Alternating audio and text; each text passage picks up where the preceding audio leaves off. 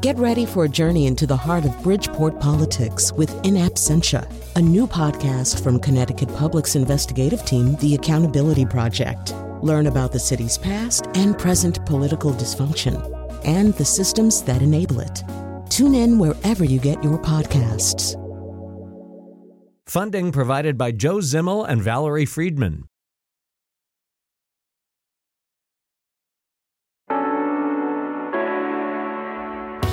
This is Where We Live. I'm Lucy Nalpathanchel. Today is the first of a series of interviews with candidates running in Connecticut primary races on August 14th. Now, the 5th Congressional District is one of the races on the ballot after incumbent Elizabeth Esty announced she would not seek re-election.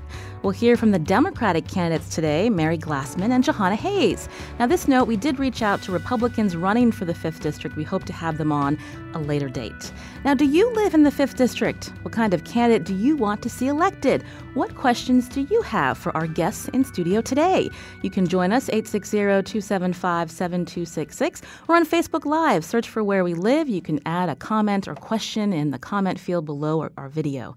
Now, I want to welcome into the studio first Jahana Hayes. She's a Democratic candidate for Connecticut's 5th Congressional District, was National Teacher of the Year in 2016, and she lives in Wolcott. Jahana, welcome to the show. Good morning. Thank you for having me. Also with me is Mary Glassman, a Democratic candidate again for the 5th District. She's a Simsbury resident. And for full disclosure, Glassman is also the sister-in-law of a staff member at Connecticut Public, Elizabeth Messina. And in her role with our company, Messina does not function as a news editor, reporter, or a talk show producer. Just wanted to put that out there. But Mary, welcome to the show as well. Thank you, Lucy. Thanks for having me. So, Mary, why run for this seat?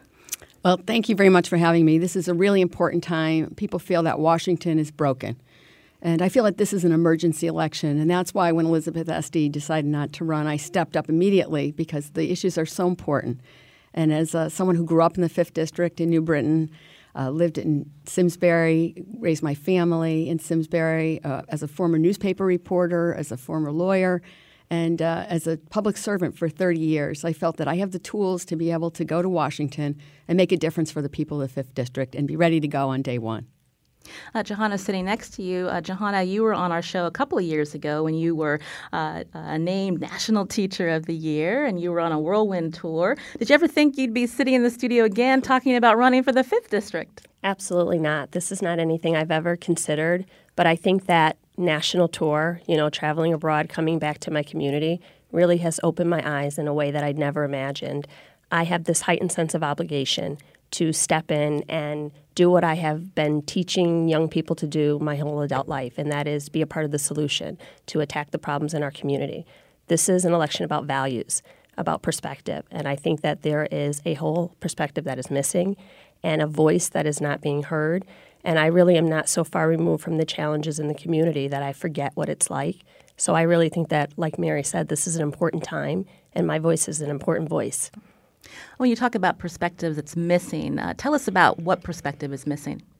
Well, I think that my life and what I bring to this race and some of the challenges that I've faced and that I've had to encounter are still present, are still in our communities. The challenges of working families, the challenges in our urban centers, the challenges of bringing people from different backgrounds together and coalescing around issues that are important in our communities. Education. In this state, we're dealing with an economic crisis. We're dealing with an opioid crisis. These are all things that I have had to face, battle-tested challenges that I've had. And I know that many of the decisions that are being made do not properly reflect the people who are most affected by them. So I think that that's a perspective that I can bring with fidelity to this conversation. Mary, what perspective would you bring to, again, this 5th District? The towns are very different, and some of them voted for President Trump. This is not a hardcore blue seat. You have to appeal to many people, including lots of unaffiliated voters. Well, thank you, Lucy. As the first Democrat elected in Simsbury in 40 years, I know how important it is to forge partnerships to get results. And I think that's the voice that's missing. It's as I travel across the 41 towns and cities throughout the district, a very diverse, very beautiful, very unique district. People really just want results. They don't understand why we can work together locally and get things done, why we are able to get gun control reform in Connecticut, but not get it done in Washington. and they're very frustrated, and they want to see results. And my whole goal is to forge partnerships to be able to make a difference for people.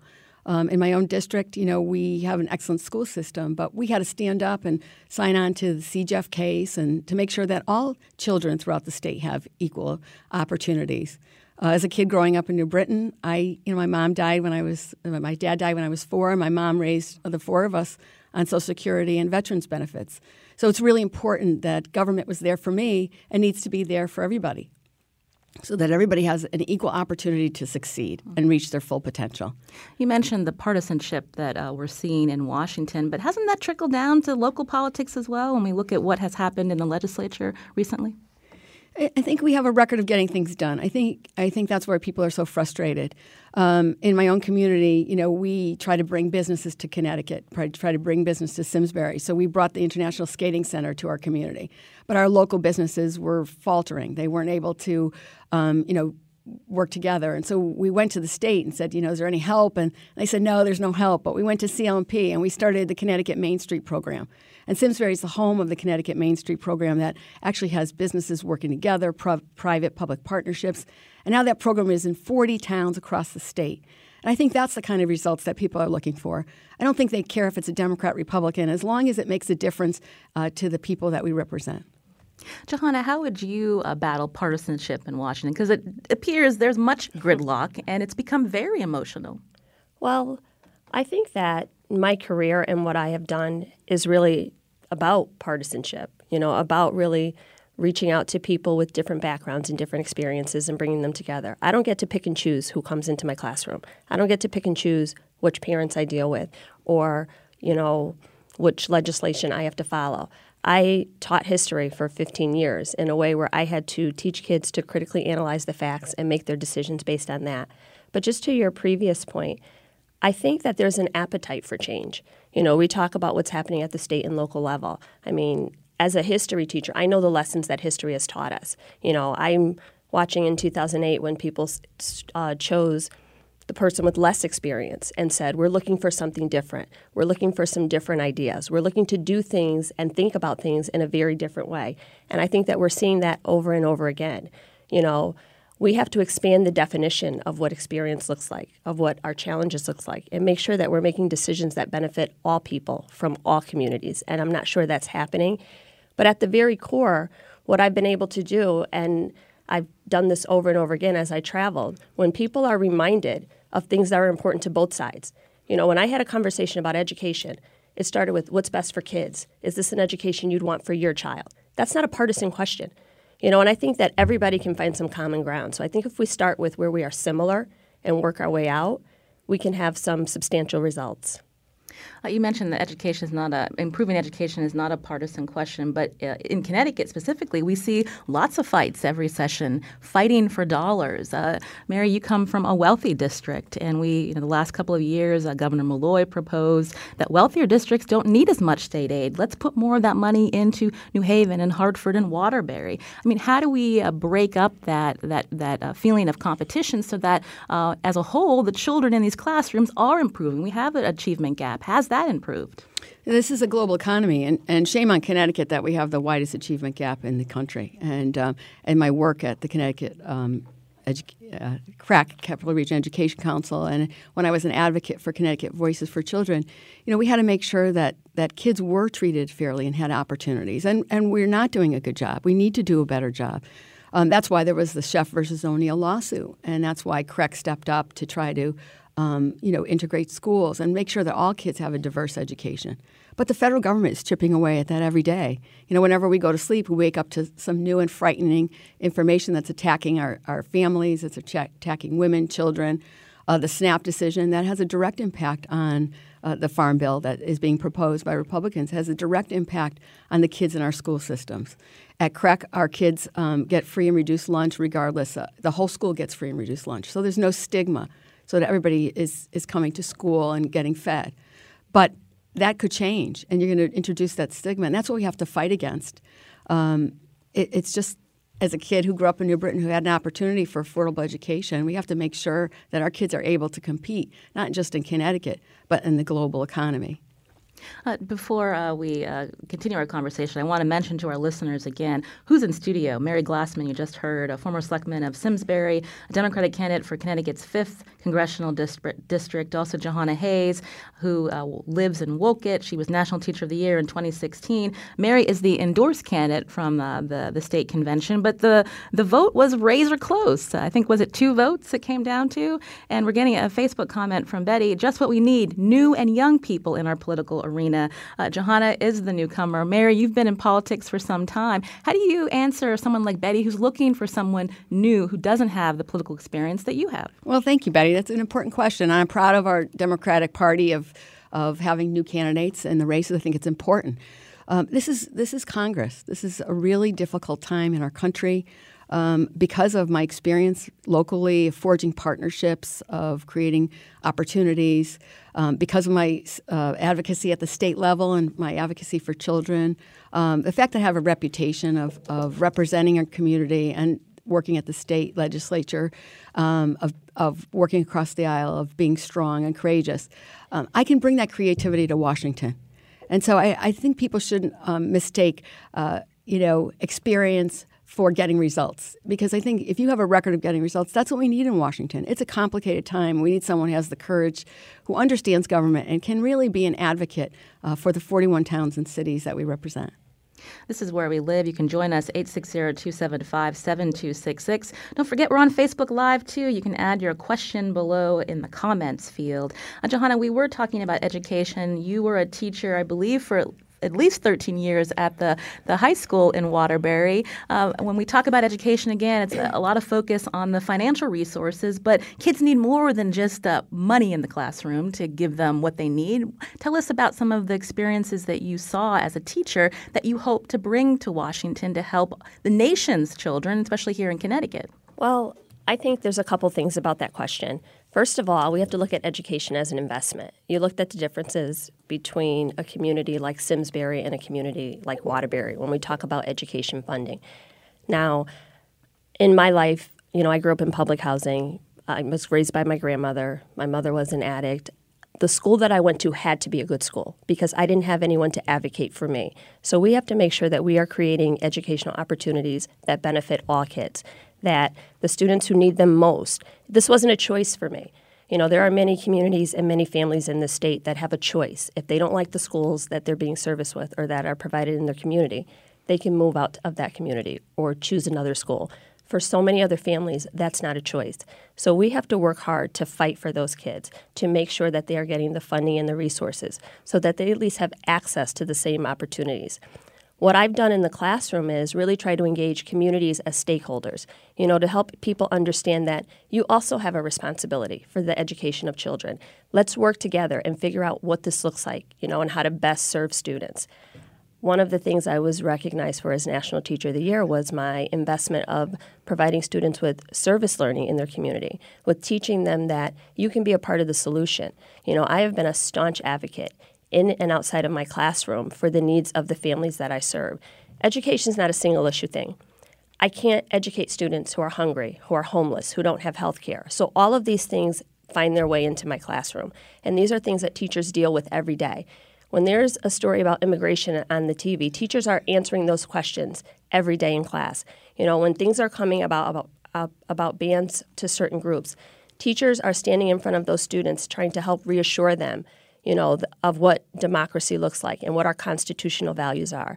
These are things and conversations that I've been having for my entire adult life. So we have to look at education in a much broader sense. How does it impact our communities? These are generational decisions that we're making. Are we preparing the next generation of young people, to adapt to the changing needs of the economy? This is something that I have had a front row seat to. I know what's happening next because I've seen the faces of these kids. I have had conversations with them. I know what they imagine as their future careers. If we keep looking at this country, through a lens that is behind us, we're never going to progress. I've been working with young people who are visionary, who want to see what happens next, who have this thirst and this appetite for a different type of country, a different type of democracy, a very inclusive and engaging, form of representation. To your other question, just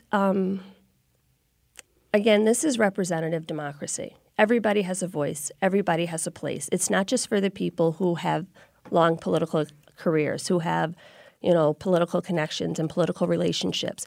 This is about everybody having value, having dignity, having respect, being a part of the discussion, a part of the conversation, and having their voices and their narratives heard. That has to look different.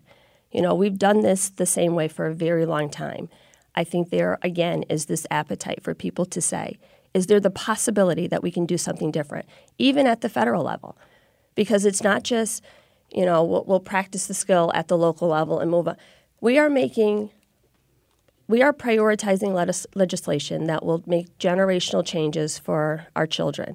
In my lifetime, I've never had to fight for a woman's right to choose. These are things that young people are worrying about. In my lifetime, I've never had to fight for civil rights protection. I've never had to fight for that because it was already secured and protected for me. If we want young people to get engaged and involved, they have to be a part of the discussion.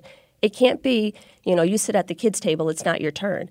These are decisions that are impacting them right now. It is our turn. If a parent has a child in a district that unfortunately is failing, the neighborhood school isn't doing well, what do you think about Betsy DeVos's position as education secretary that these parents should have vouchers to move out of that school? I have asked that question so many times, and our secretary, Betsy DeVos, makes the statement oftentimes that I want to move government out the way so that parents can have the right to choose for their children. And again, I ask, what would have happened to a child like me who did not have a parent to advocate for them? Isn't it all of our responsibilities to make sure that all of our public schools are as good as they can be? Clearly, there is work that needs to be done, but any measure that talks about moving public funds from public education, I would not support. Because we have to have a system. We are built on a system of education. That is what makes this country great, that we educate our young people and we take responsibility for them. I understand that many parents feel like they don't have a choice when they're in a failing school district and they want to move their children because they don't have time to wait for us to get it right. And as a parent, I get that. I understand that. So we have to recognize the urgency of need here and ensure that our schools are functioning and operating correctly. Because I don't think people understand that when the funding leaves and it follows those children, they don't get all the same supports. They don't get, all of the necessary components of a full and well-rounded education. Mary Glassman, your take on what we've heard from Education Secretary DeVos and how we can strengthen schools that have been failing. Yeah, I think that's where we differ. I'm not supportive of vouchers. We don't fund public education enough as we need to. And I think that, Betsy DeVos is slowly dismantling support for public education. You can do things without changing laws and regulations as well. And she's reducing staff in areas that support public education, and that's really where the danger is. I think what we need to do is go to Washington and bring back more money to the state than we give out. We don't do that right now. And I think we also need to look at education is not your parents' education anymore. It's not even our education anymore. It's a global economy. It's a global world, and we need to look at innovative and creative ways to make sure kids have opportunities. As I travel across the 5th District, one of my frequent stops is manufacturing plants. And the fact that we have 13,000 skilled labor jobs that are going unfilled right now in Connecticut. These are high-paying jobs. These are six-figure paying jobs. These are jobs that have great benefits, great opportunities for continuing education. These employers will pay their employees to go on to finish their education and get a 4-year degree. And we aren't talking enough about that. In my work at CREC, we're focused on getting apprenticeship programs, one of those federal dollars that can come back into Connecticut, and making sure that, not just high school kids know there are apprenticeship programs available, but 7th grader, 8th graders, 5th graders know that these opportunities exist to change your life. A job changes your life. Education changes your life. And we need to do a better job making sure that we have equal access no matter where you live in Connecticut. Coming up, just for a point of clarification, I'm not supportive of vouchers either. I don't think I said that. I said any measure to remove public funds from public education I would not support. So I am not supportive of vouchers. I'm a teacher. Education saved my life. Public education saved my life. I am not supportive of vouchers. So coming up, we're going to talk more about your proposals to bring jobs back to Connecticut and what you're hearing from 5th District constituents. But I did want to ask you, 2018 has been called the Year of the Woman. Obviously, we have 2 women running for the Democratic primary. I know there's a third woman who's trying to petition her way onto the ballot, Shannon Kula. You're looking to take the seat of a woman, the incumbent, who many people respected until earlier this year when reports came that she mishandled a sexual harassment complaint in her Washington office. I wanted to ask you both. I'll start with you, Johanna. How would you have handled that situation differently? Well, I think that when you start with just valuing people, I think this is the Year of the Woman, and there are so many issues that are coming up surrounding gender equity and, women's place in the workplace. I've come up in a situation where I've always been in the margins. And sometimes when you're in a job, you hold your head down, you just try to make it along every day. But you should be able to walk into a job and feel comfortable reporting a situation like this. I mean, no is a complete sentence. It does not require an explanation. We have to make sure that workers feel protected. We have to make sure that young women who are going into these federal jobs, who are working, as part of our government as interns and in different capacities, feel protected. And when they do report these things, we have to act on them, even when it's politically unpopular. I have been a person who have spent my life acting, advocating, speaking out, even when it's unpopular. We have to make sure that young people are protected. How would I have done this differently? I would have addressed it right then and there, and I know that we've had a lot of conversations about we could have done this, we could have done this, but I would have addressed it right then and there. The staffers should have been addressed. And I don't know all the ins and outs of this situation specifically, what happened with Congresswoman Esty, but there has to be, and she's talked about it afterwards, there has to be something in place. There has to be policy in place where on the Hill, in D.C., in our local and state offices, when an issue like this comes up, it is addressed immediately. Mary Glassman. So absolutely. There are only 19% of Congress is women. And so it was really disappointing when Elizabeth Esty announced she wasn't running. And it was particularly disappointing that it was a sexual harassment situation that forced a woman to not run for re-election. It's very important. That's why I stepped up. Were you disappointed in her and how she handled it? I was disappointed, absolutely. And I think we need to create a culture of transparency and a culture of respect. And I think it goes to the fact that you have to create that culture before you have a problem. And as a chief elected official, I was in office for 16 years. I managed 150 employees, and it starts with training. It starts with diversity awareness, sexual harassment training. We've already done sexual harassment training of our campaign staff. It's very important to set the ground rules and to begin a culture. And I think what happened was primarily because a culture of being able to go into your boss's office and say, I have a problem, and you need to fix it, wasn't there. And the fact that it erupted to such a point where it wasn't handled immediately. It wasn't really handled in respect to the victim. And so I think we who are in power, we who are bosses, we who work for bosses, employees, we all have a role to play in making sure that the culture is inclusive and transparent. And I'm really proud of the fact that, I ran a constituent office for 16 years. I had a very good relationship with my employees, never had a complaint filed against me. And we need to take that culture to Washington and have those conversations and make sure that we don't tolerate.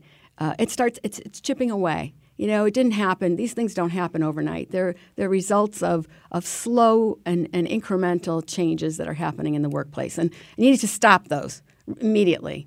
And I think that's one of my strengths as I go to Washington. This is Where We Live. I'm Lucy Nalpathanchel. In studio with me today, 2 of the Democratic candidates running for Connecticut's 5th Congressional District, Simsbury resident Mary Glassman, also Wolcott resident Johanna Hayes. We're going to talk more with them after the break. We want to hear from you, too. Do you have a question for them? Join us, 860-275-7266. Find us on Facebook Live, search for Where We Live, and you can tweet us, too, at Where We Live.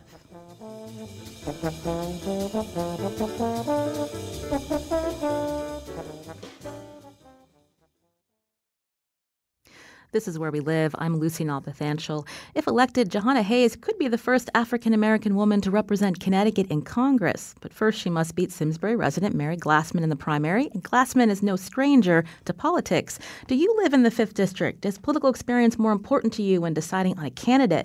Do you think it's time to elect a political newcomer to Congress to represent you? You can join the conversation, 860-275-7266. Also on Facebook Live. Search for Where We Live, and you can ask your question in the comments below the video. I wanted to take a call from a listener now. Susan's calling. Susan, go ahead. Hi. I have a question for both of you. I'm one of those unaffiliated voters. My big issue right now is the economy because jobs are leaving the state, people are leaving the state, and I think all the social programs and everything we're talking about really don't matter if there's no people in the state. So I want to bring up a name, Erin Stewart. What I like about her is she works with anybody across the aisle to bring jobs to her city.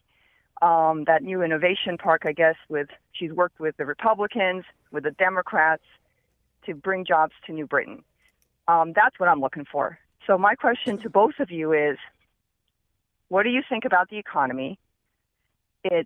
What are you going to do if elected in Washington to do what the southern states do and get us our fair share of government money and industry and the tax environment to bring companies back to Connecticut and not be partisan? We are losing jobs. We need somebody like Mayor Stewart who's young, who doesn't care. And again, I'm unaffiliated. What I care about is my state's emptying out. We don't have jobs. And the social stuff is all great, but if there's nobody here, if there's no tax base, it doesn't matter. So what are you going to do to get Washington to bring jobs back to our state and do what the southern states have been doing for the last 30 years, and they're basically eating our lunch? Thank you. Susan, thank you for your question. I'll start with Jahana. Thank you, Susan, for that question. I understand completely what you're talking about. I am a person who really understood and recognized that working a good-paying job was critical to getting my family, online, to getting my family in a place where I could support them. So social mobility is really important. If you are not investing in our economy, you're taking away from it. I used to tell my young people all the time, things like that. But what I think we need to look at is, what are the changing needs of our economy? And adapt accordingly. When I talk to young people, when I talk to people in my communities, they're talking about jobs that haven't even been created. We have to really look at, what types of jobs do we have here? Do we have skilled workers who are trained? At the high school level, we have so many kids who graduate high school but do not go on to college because they're looking for jobs. They have to help support their family. So we have to make sure that those jobs are available for them. And like Mayor Stewart, I would have no problem with working across the aisle. Republicans can have good ideas. Independents can have good ideas. I think when you take the politics out of it and you say, what is best for this community? What is best for this state? How can we make sure that we're bringing money back to create jobs that have to do with clean energy, jobs that have to do with rebuilding our infrastructure? I know what it's like to live in a community and not have an automobile. So we have to have, some transportation infrastructure so that people can get to these jobs. There are so many things that go along with it's not just the economy. It's making sure that we have, affordable housing in place so that we can attract people to the state, making sure that we have thriving communities so that people want to stay here. I see so many young people leaving the state after graduation and moving and living in different states. We have to make Connecticut attractive, make sure that they're trained for the jobs, and then, as the economy changes, make sure that people are retrained. We have so many people that have worked in the same industry for 20 and 30 years and are fearful of, if this plant closes, I will be employed. Education, and not just higher education, but, skills training, career training, all of the things that will adapt and change to the economy that is coming, not the one that we've known from 25 years ago. Mary. Thanks, Susan, for that question. As I travel around the state, I think the economy and jobs are the number one question that I'm asked. And as a kid who grew up in the hardware city capital of the world in New Britain, as you drive around, the empty manufacturing buildings, it reminds us that we need an innovative economy. In Connecticut, we have tremendous opportunity to leverage local, state, and federal dollars, and I don't think we're doing that enough. As I said earlier, we're not bringing back more money than we're giving to the federal government. We're not leveraging and bringing local, state, and federal officials together to try to focus on some of the opportunities, like manufacturing in New Britain, in Waterbury, in Thomaston. As you travel around the state, there's a tremendous, as I said, need for skilled labor, and yet we have a disconnect with our education system. We don't have programs. I think Colchester, the town of Colchester has a program in the state, the only one that you can get a 2-year college degree in manufacturing when you graduate high school. That should be an opportunity all in schools all across Connecticut.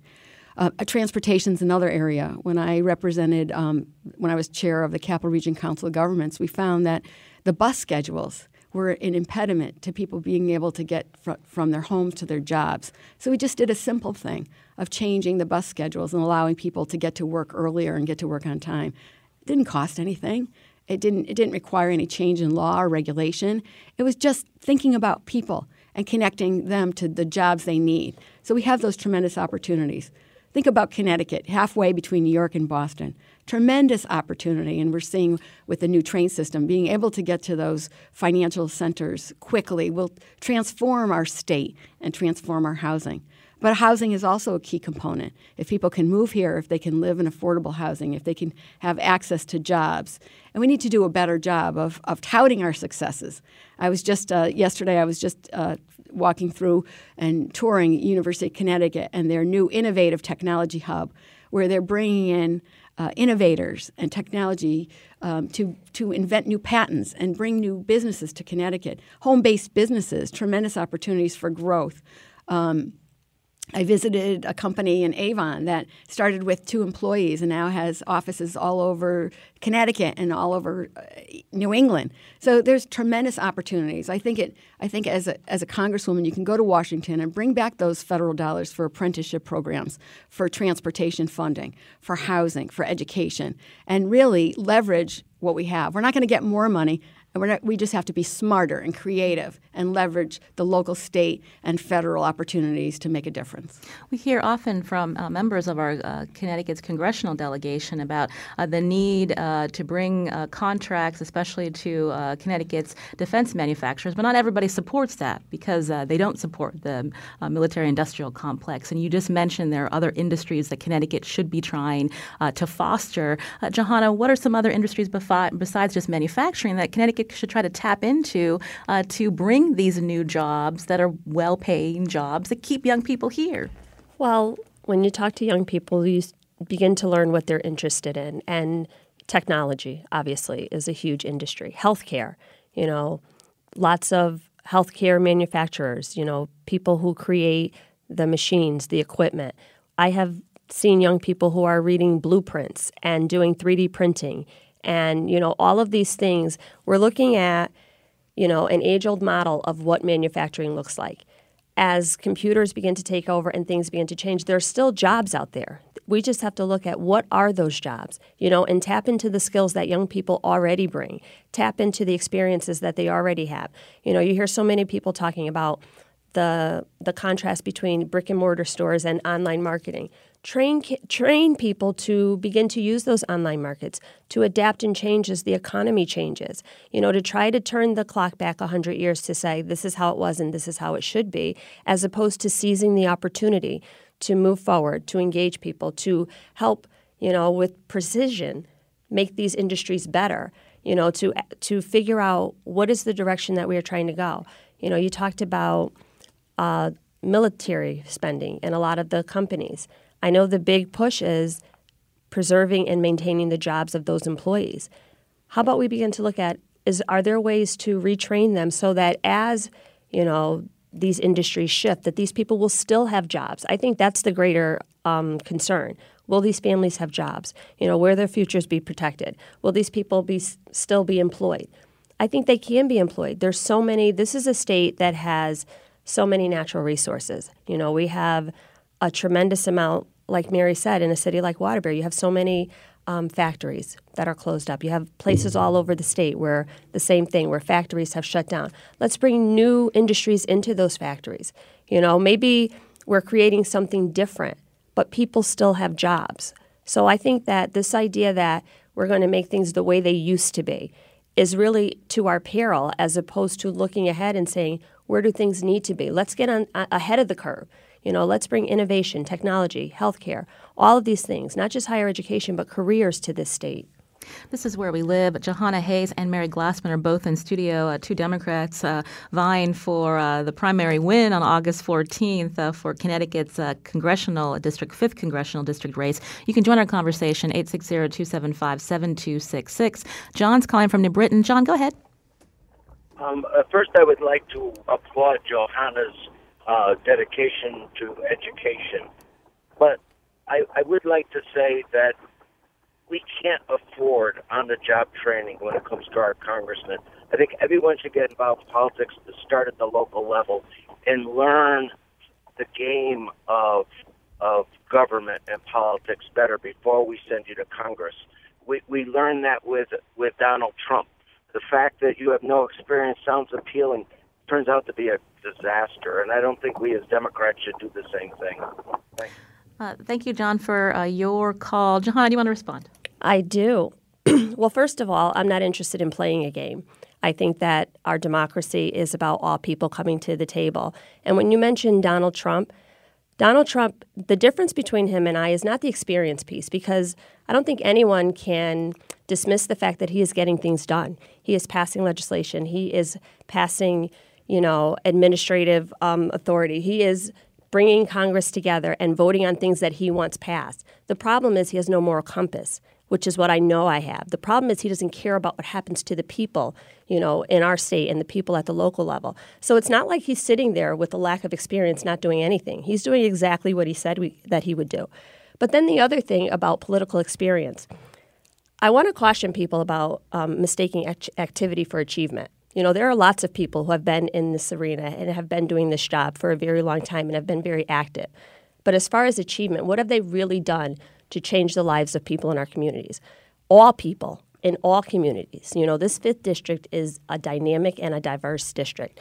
Have we really had people who consistently have fought for all people, who have bought the issues that are prioritize the issues of everyone in every community? The way our government was set up was very intentional, so that everybody would have a voice at the table, so that it would be representative. Our Connecticut delegation right now, we have some experienced legislators. We have people who have been sitting in these positions for a long time. Our congressional leaders, our federal leaders, these are not anointed or appointed positions. You don't have to work your way up with a long history. It's about new ideas, old ideas, veteran perspectives, different backgrounds, different walks of life, all coming together and coalescing around each other. There is something that I can speak to with fidelity that's not there, that deserves to be there, that belongs there. So to say that because you haven't done this for 25 years, you don't get to talk, or you don't get to help, or you don't get to be a part of the conversation, I reject that. And I think that so many other people do, and we're seeing that around the country. Mary Glassman, again, that was John's perspective, but there are Democrats, and especially when you look at how close the delegate vote was, that thought, let's bring on a newcomer. But you're someone who's been in politics. You even ran as lieutenant governor before, as well as a longtime selectman of Simsbury. Yeah, thank you, Lucy. Thank you, John, for that question. I'm proud of our Democrats that have new candidates stepping up and having an important conversation. For me, going to Washington, I've never been in Washington. I've never served in Washington. The only time I've gone to Washington when I brought my kids to tour and visit the sites. So I'm in this race because I understand how government works, and I understand how to leverage local and state government. And I have had results. I have stood up for equity in education. I have stood up for regional cooperation. And I'm ready to go to Washington because of my background. I'm really proud of my reputation. I'm proud that I understand how the immigration laws in Washington affect the police departments all throughout the 41 towns and cities. I understand that when immigration laws are manipulated and policies changed, and we ask our police department to enforce what ICE does, I understand the local impact of that. I understand that you put police in a difficult situation of no longer being friends with their community, that now they have to enforce federal law in the absence of federal government doing their job. I understand bad government. I understand when when you have a change in policy and interpretation. As a congresswoman, you have to legislate really hard to change interpretation. And we're going to have to be more aggressive and smarter in how we change these laws and write these laws. Because the separation of families right now that we're seeing in our immigration, it's not a change of law. It's just a change of interpretation. And if we fill a Supreme Court vacancy before we reunite families, then shame on us as a country. You brought up immigration. I did want to get your perspective. I mean, so often politicians and the media focuses on the people entering this country at the southern border, but our whole immigration system needs reformed. What are some other, and you have mentioned in your bio that you're the child of immigrants. How can we reform our immigration system to make it fairer and not punitive, which is what we're seeing right now under the Trump administration? Yeah, my family came here for a better life. I'm a product of an immigration policy that allowed our family to come here from Italy and from Eastern Europe and to have a better life. And my brothers and I were the first in our family to go to college. So I know that education can change your life. A job can change your life. And I know that that's why people are trying to come here. What really frightens me is that this immigration policy is attacking women and children first. And it's a failure of a federal policy on the federal level. And in absence of that, you're leaving towns and cities to interpret federal legislation in their own way. I was just at a forum in Meriden. Councilman Castro is taking a leadership role of a bipartisan resolution to support a woman, Nelly, from Ecuador, who now has a stay and is waiting to see if she can stay in this country. They have families living in churches since October, because of a failed federal immigration policy. So we need to have safe borders. I think that the conversation gets manipulated when Democrats are painted as wanting to have open borders and no regulation and no process. It's the opposite. We want a process that's reliable, that's stable, that's humane, that's fair, that's civil. And I think that's our obligation to do that. And I don't think that towns and cities should be forming federal policy by deciding to be sanctuary cities or signing MOUs with the federal government. No, it's time for us to stand up as a nation and to create a policy that people know under which circumstances they come here, under which circumstances they can't stay, but to slow walk applications and to reduce the number of judges that slows the process down, and to separate families and put children in cages and not be able to reunite families. I mean, you check your coat at a door, you get a ticket, and you get your coat back at the end of the night. We don't have a way of getting these families back together. There's no mechanism for making sure that children and babies can be reunited for their families, and we need to step up. Johanna, there has been gridlock in Washington on immigration reform for decades now. What are some of your proposals to try to reform the system? Well, I think we have to think about, most of the people who are coming are seeking asylum. This is a country where we're built on our diversity. 100 years ago, if we were having this conversation, it would be a ship floating towards Ellis Island. This is where people come for a better life. I understand the impact of bad government, but some of the things that we need to do is create a clearer pathway to citizenship. We hear a lot about chain migration, but under our current system, you have to be sponsored by someone in your immediate family. So now, we're changing the language and the perception of what that means. That's the system that we have. So if we want to make it where people can come, they can fill out the paperwork, then we need to create a clearer pathway, one where, immediately we can begin to hear these cases in court before judges and not just make snap decisions that separate families and turn people away at the border, where when we have situations where there is an urgency of need, where people's lives are in danger, that we address them immediately and put them on the pathway to citizenship. And we have to do this in a humane way. I am all for securing our borders. My children, my family. I think about the day I felt after September 11th. So securing our borders is very important. I get it.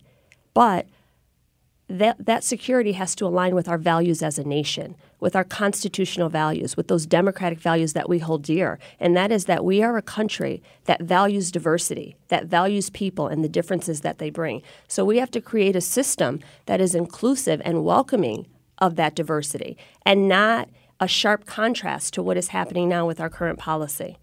This is Where We Live. I'm Lucy Nalpathanchel. Jahana Hayes and Mary Glassman are in studio today, two Democrats vying for the Connecticut's 5th Congressional District seat in the primary on August 14th. Coming up, we're going to do a lightning round, and we want to hear from you, too. 860-275-7266. Find us on Facebook and Twitter at Where We Live.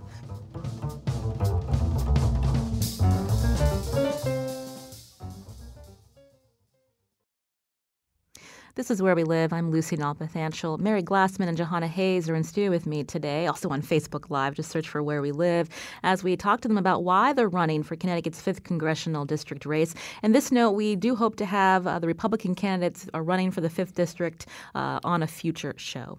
I wanted to read a tweet from Sean. And Mary, I want to start with you with this. Sean writes, Connecticut's families and economy are dragged down by our high cost of living, with housing costs being the greatest weight. 200,000 Connecticut families spend more than half their income on housing. What housing policies can help these families prosper? That's an important question, and thank you for that.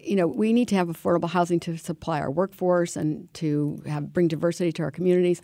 Some of the things that I did when I was in office was to bring workforce housing to our communities that are on transportation hubs so people can get to work.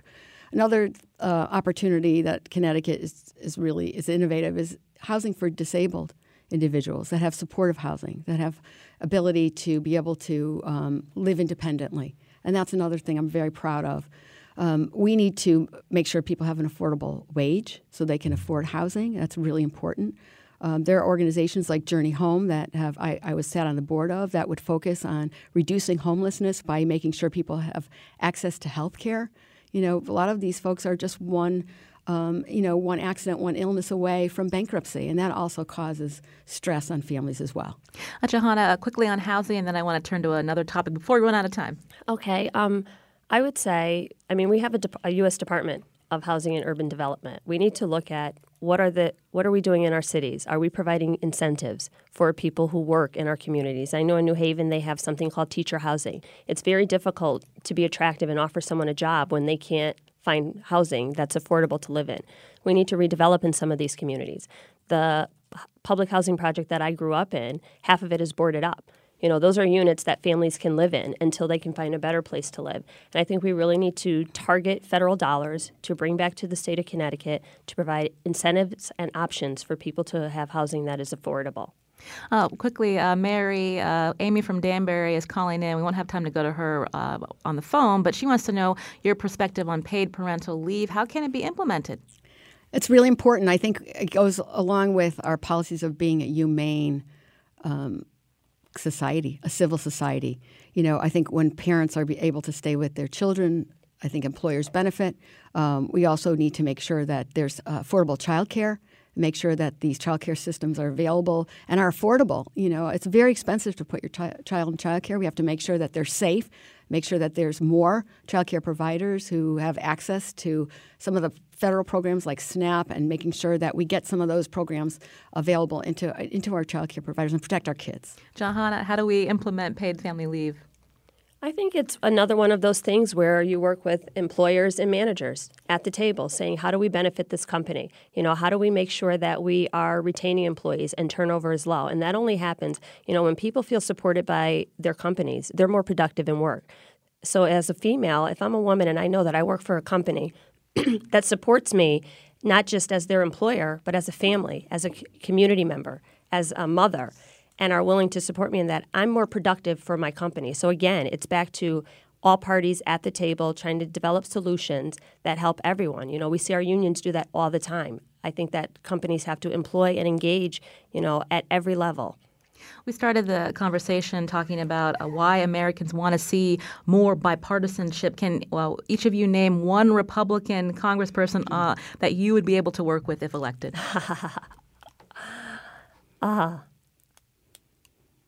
Paul Ryan. I think that I would be able to convince him, to sit down and have a conversation about what this looks like by the time it gets to me.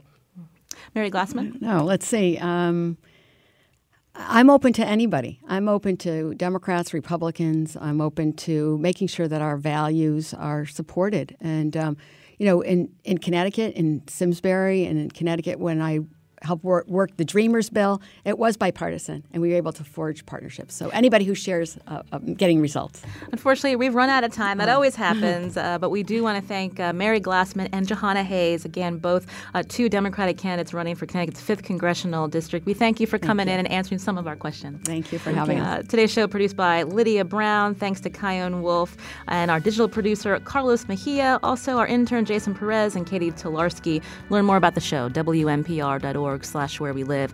I'm Lucy Nalpathanchel. Thanks for listening.